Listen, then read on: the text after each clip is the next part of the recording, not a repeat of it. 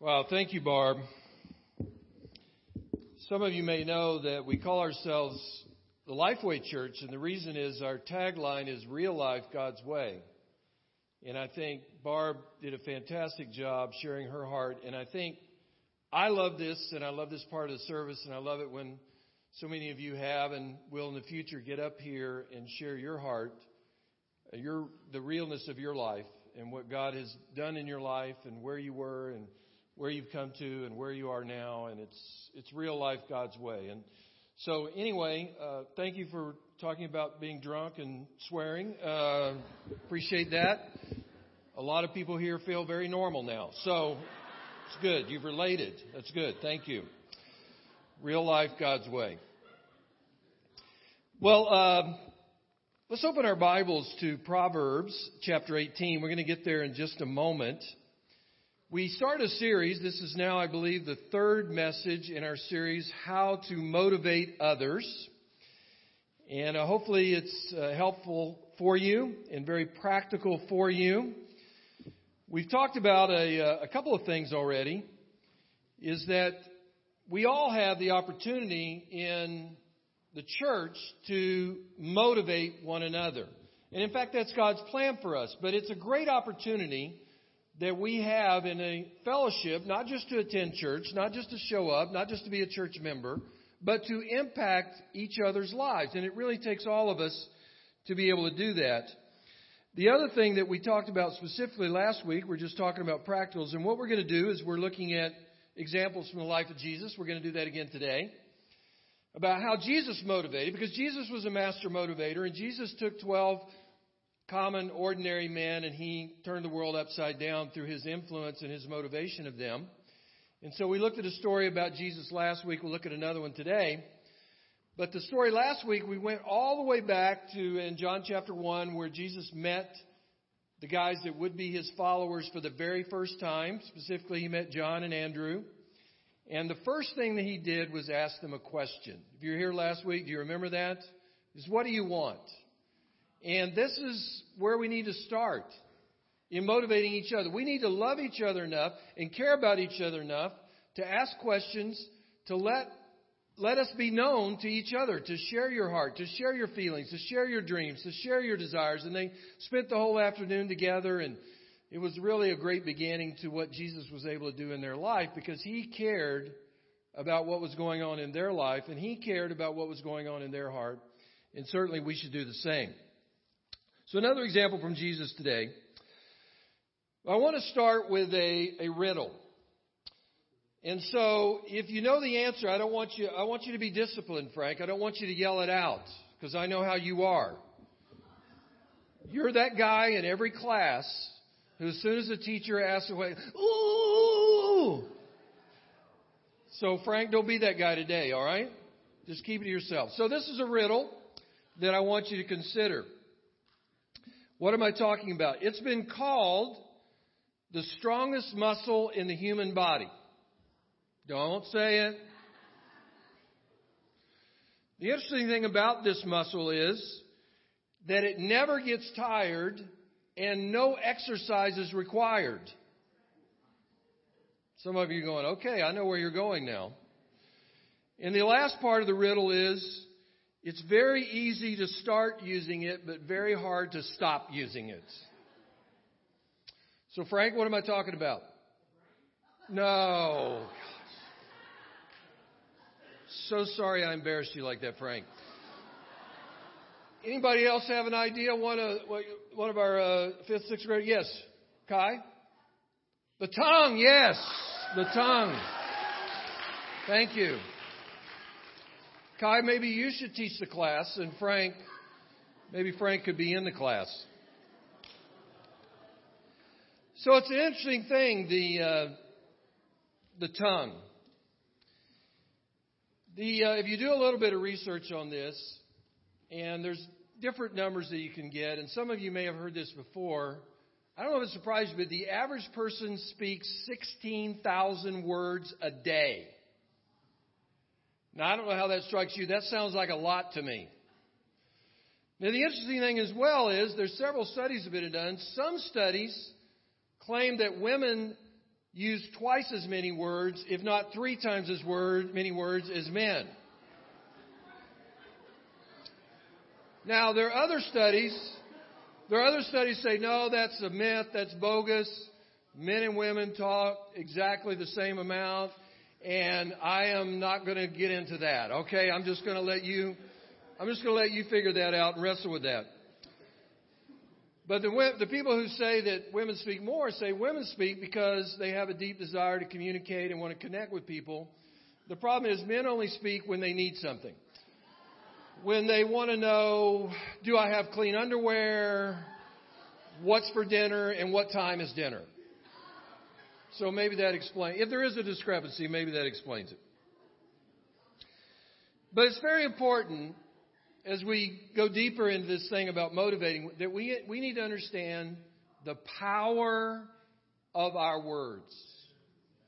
And that's the title for the lesson today, the power of our words. And so I want to start out with this one scripture in Proverbs 18 and then go to John 1 to continue with the example of Jesus.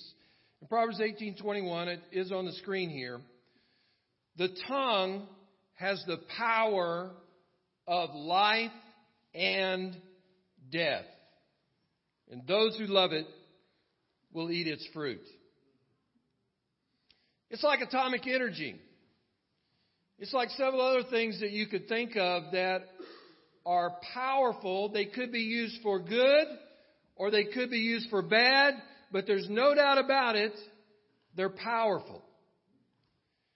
And there's power in our words. And of course, God wants to use our words to motivate one another and power for good.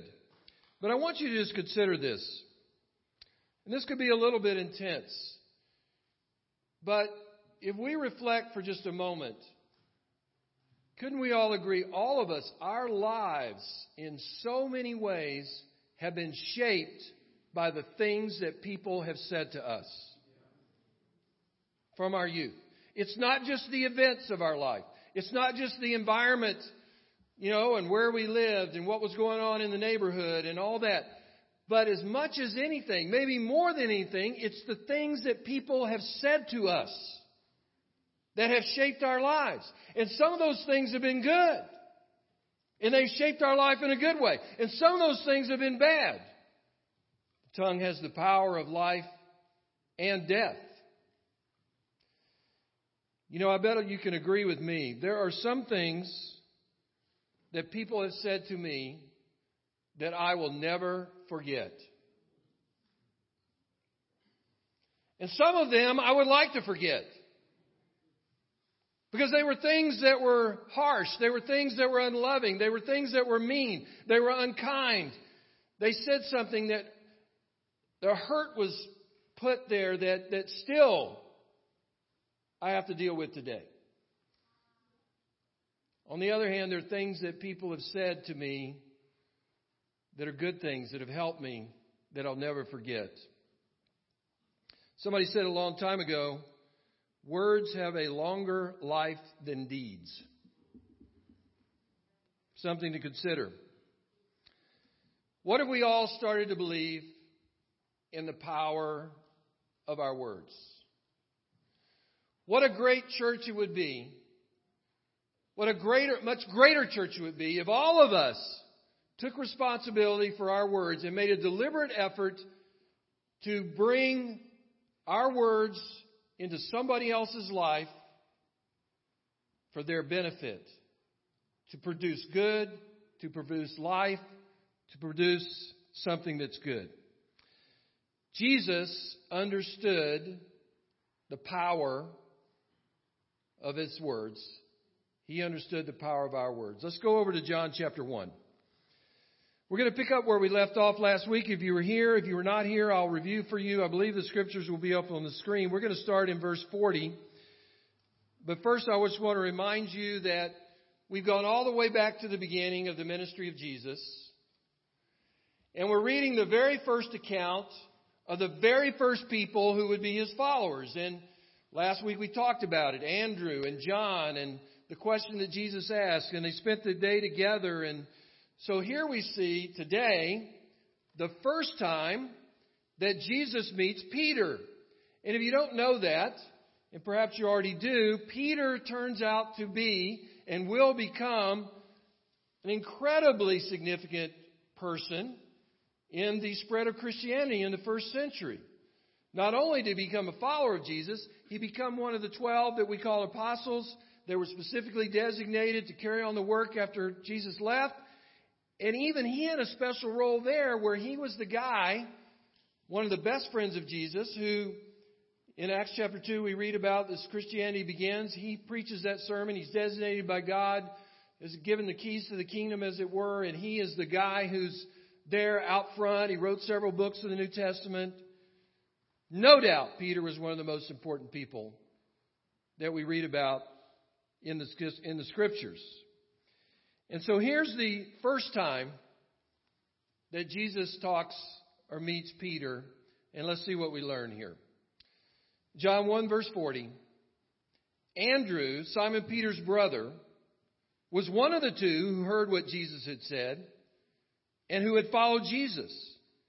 The first thing Andrew did was find his brother Simon and tell him, "We have found the Messiah, that is the Christ," and he brought him to Jesus.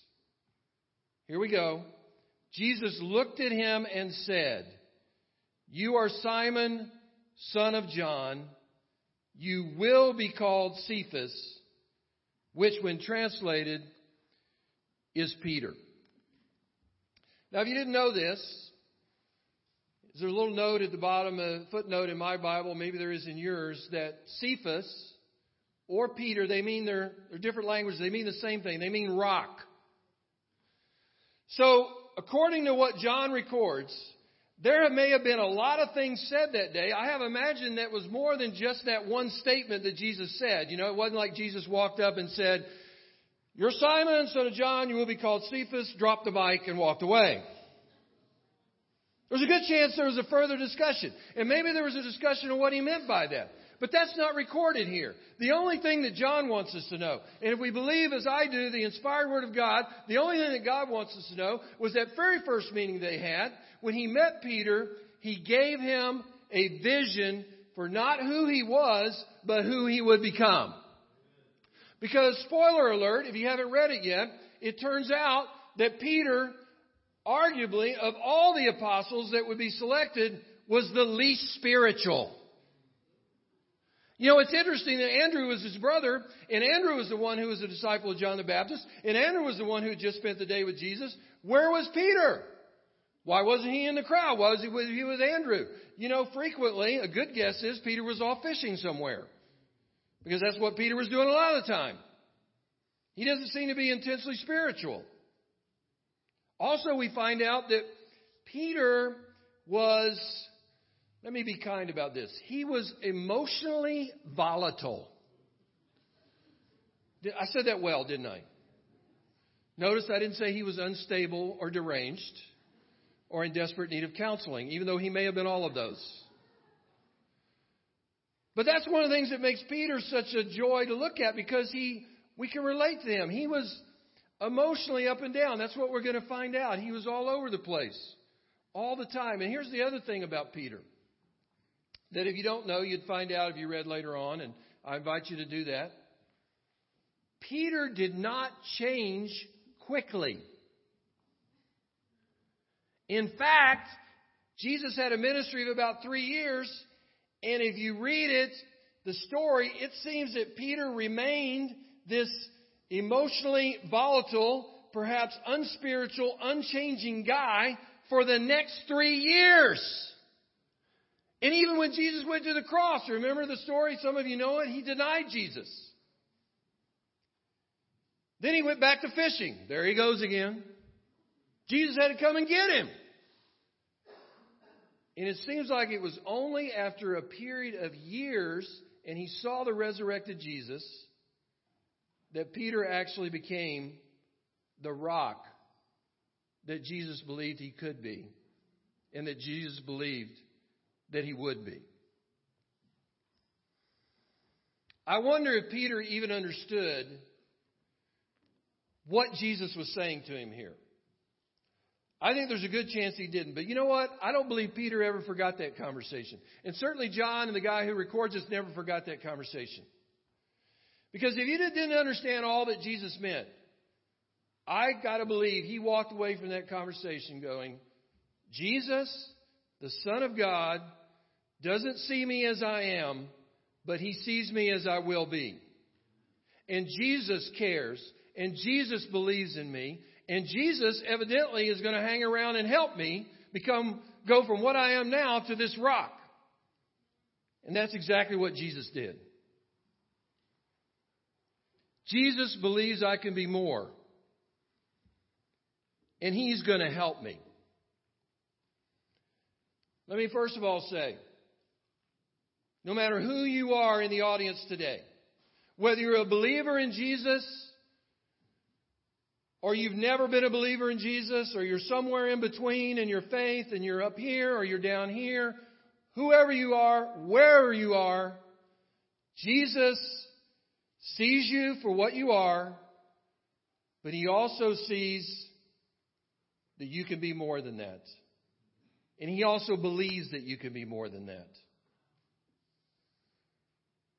Jesus wants us to help each other to see that no matter where we are, we can be more than we are now. And that we will be more than we are now. You know, with Jesus, and this is the way we meet one another, it's like a sculptor. Have you ever seen anybody actually sculpt? You know what I'm talking about, right? Somebody takes a large, unformed mass of stone, for instance. And it looks like nothing. But in their mind, the sculptor, this artist, this person who has talent and skill, they're able to visualize something. They're able to visualize a statue, a bust of David, or, you know, like Michelangelo did, or whoever, whatever it is. Think about some great sculptor.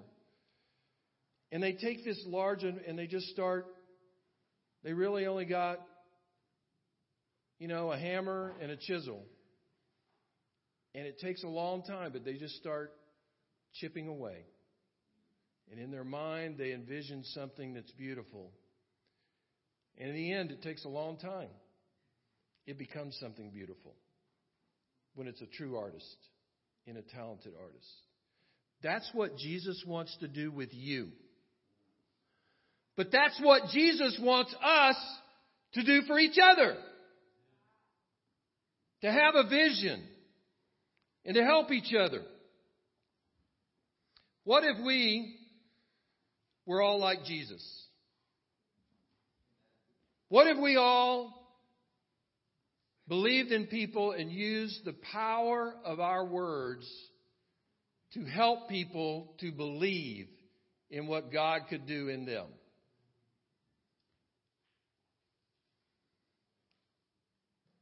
I think everybody would agree with this, so I'll just throw it out there. Most people do not believe in themselves. You know, there are some people who do believe in themselves. Most of them are arrogant and irritating. You know who I'm talking about, right?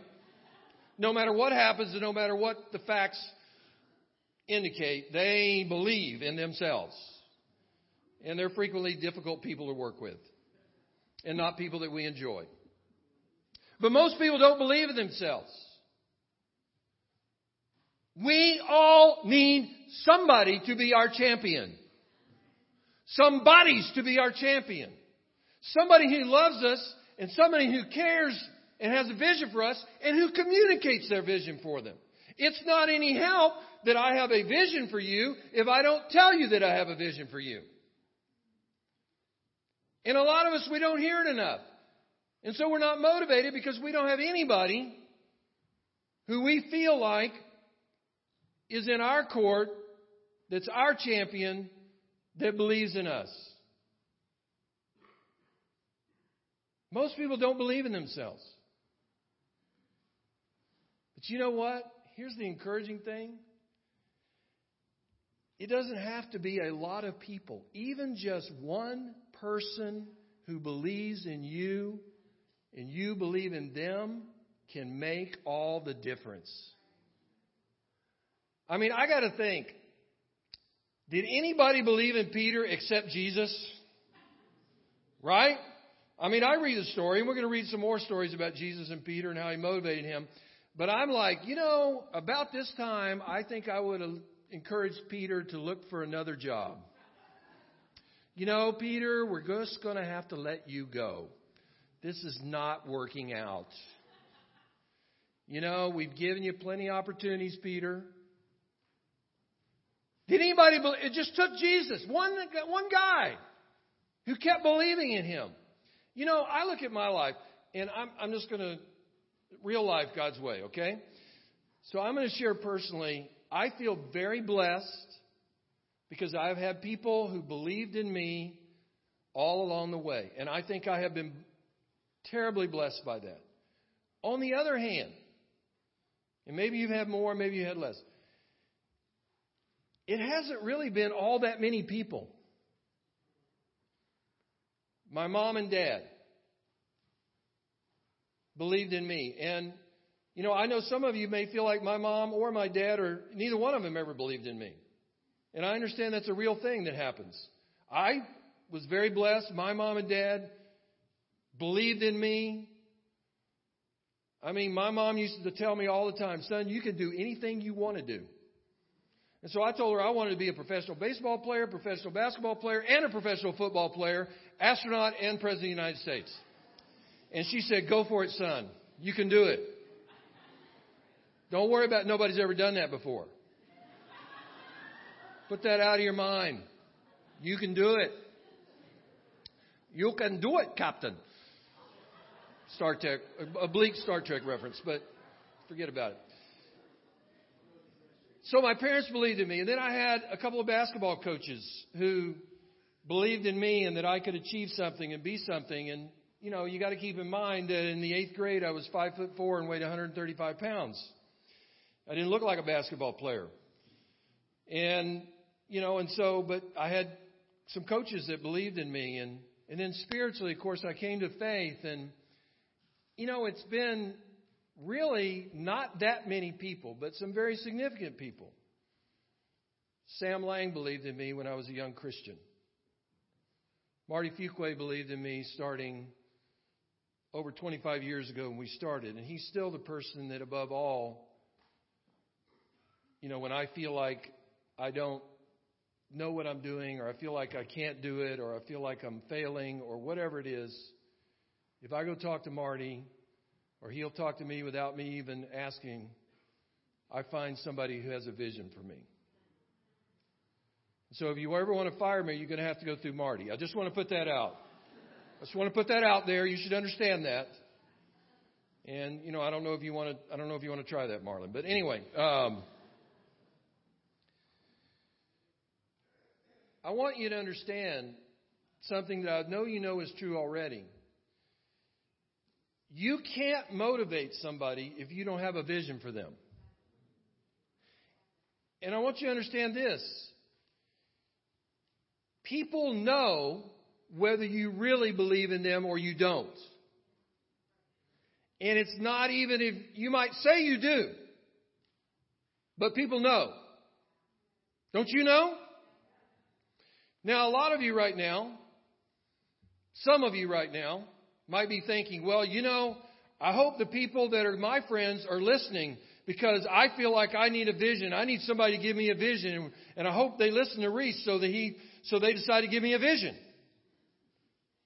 You bad-hearted person. Just kidding. I hope you find that. Pray for that.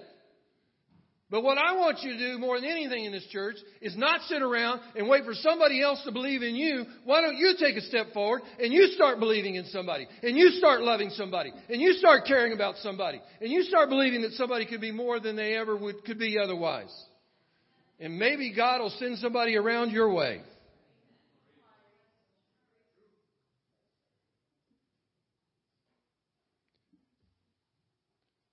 This just popped into my head, and so I apologize if it's not a good idea. But what if you got paid $1,000 for every person that you really, in this fellowship, that you really believed in?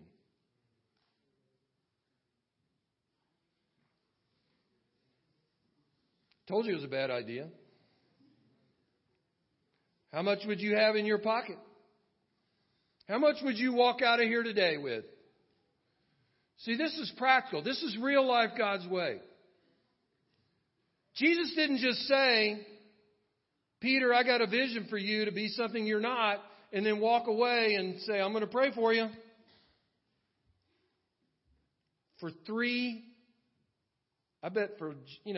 say Jesus wasn't on the earth very long. That's true. I mean, his ministry was 3 years. I read the story and I got to go think that's got to be 3 really long years where he was really busy and he was really frequently frustrated, not only by the people that he was trying to introduce to God, but by the very people who were decided to follow him. And Peter got to be at the top of the list. Right?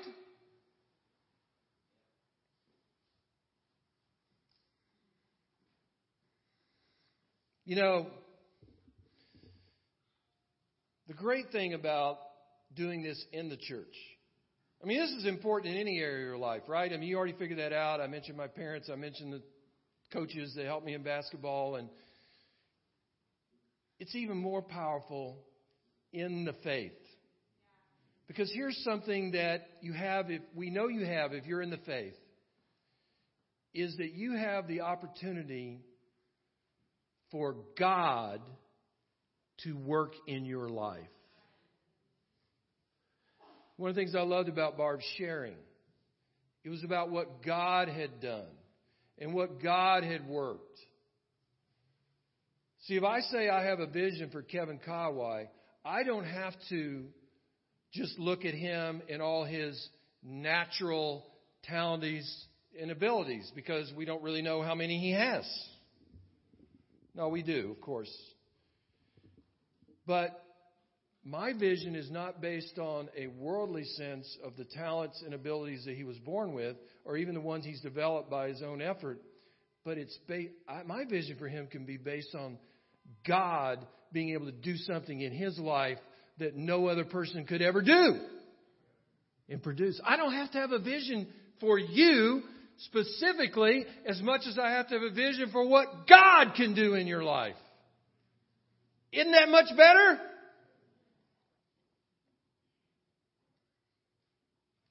So maybe this was obvious to you before you came in today. If you're going to be good at motivating each other, we're going to be good at motivating each other. We're going to have a real vision for each other. And we're going to have to use our words, the power of our words, to communicate that. Don't expect people to figure it out on their own. Maybe you already knew that. But maybe sometimes, even in the church, we know things in our head and we know things, but we're not doing it. What good is it to know what you ought to do, but you don't do it? So I'm going to leave you with this suggestion. In the next week, in every sermon, if you're new here, every sermon I'm going to give you a suggestion. I would call it an assignment, but then you'd think you were back in school and, I would lose you. But it's a way to put this into practice. I want you to, this week, deliberately speak to 3 different people and tell them why you believe in them and why you have a vision for them. And you can do it outside of this room, of course. But I'd like you to do it with 3 people in this room. What if in every small group, and again, if you're new to the church, you may not know this, we're not a church with small groups, we're a church of small groups. We believe that's where the magic happens. That's where we get the connections, with the small group connection. What if in every small group, everybody in that small group knew that every other brother and every other sister in that small group believed in them? How fantastic would that be? And you know what? There's no reason that can't happen. Not because you're so awesome, but because God is awesome. And God could take you, just like He did Peter, and make somebody that nobody else may have had a vision for, and use them to do extraordinary things. Through vision, the common and the ordinary can become extraordinary. We're going to say a prayer to close, and then I want to encourage you. The newcomers' reception is going to begin immediately out in the courtyard, down the stairs in the multipurpose room. Let's pray together. God, thank you for the opportunity to learn from Jesus. We want to know the power of our words. We want to exercise that in our relationships with other people. In this fellowship, we want to be a fellowship where vision is given and lives can change. Thank you for the opportunity. Through grace, by the blood of Jesus, in Him we pray. Amen. Enjoy the rest of your day.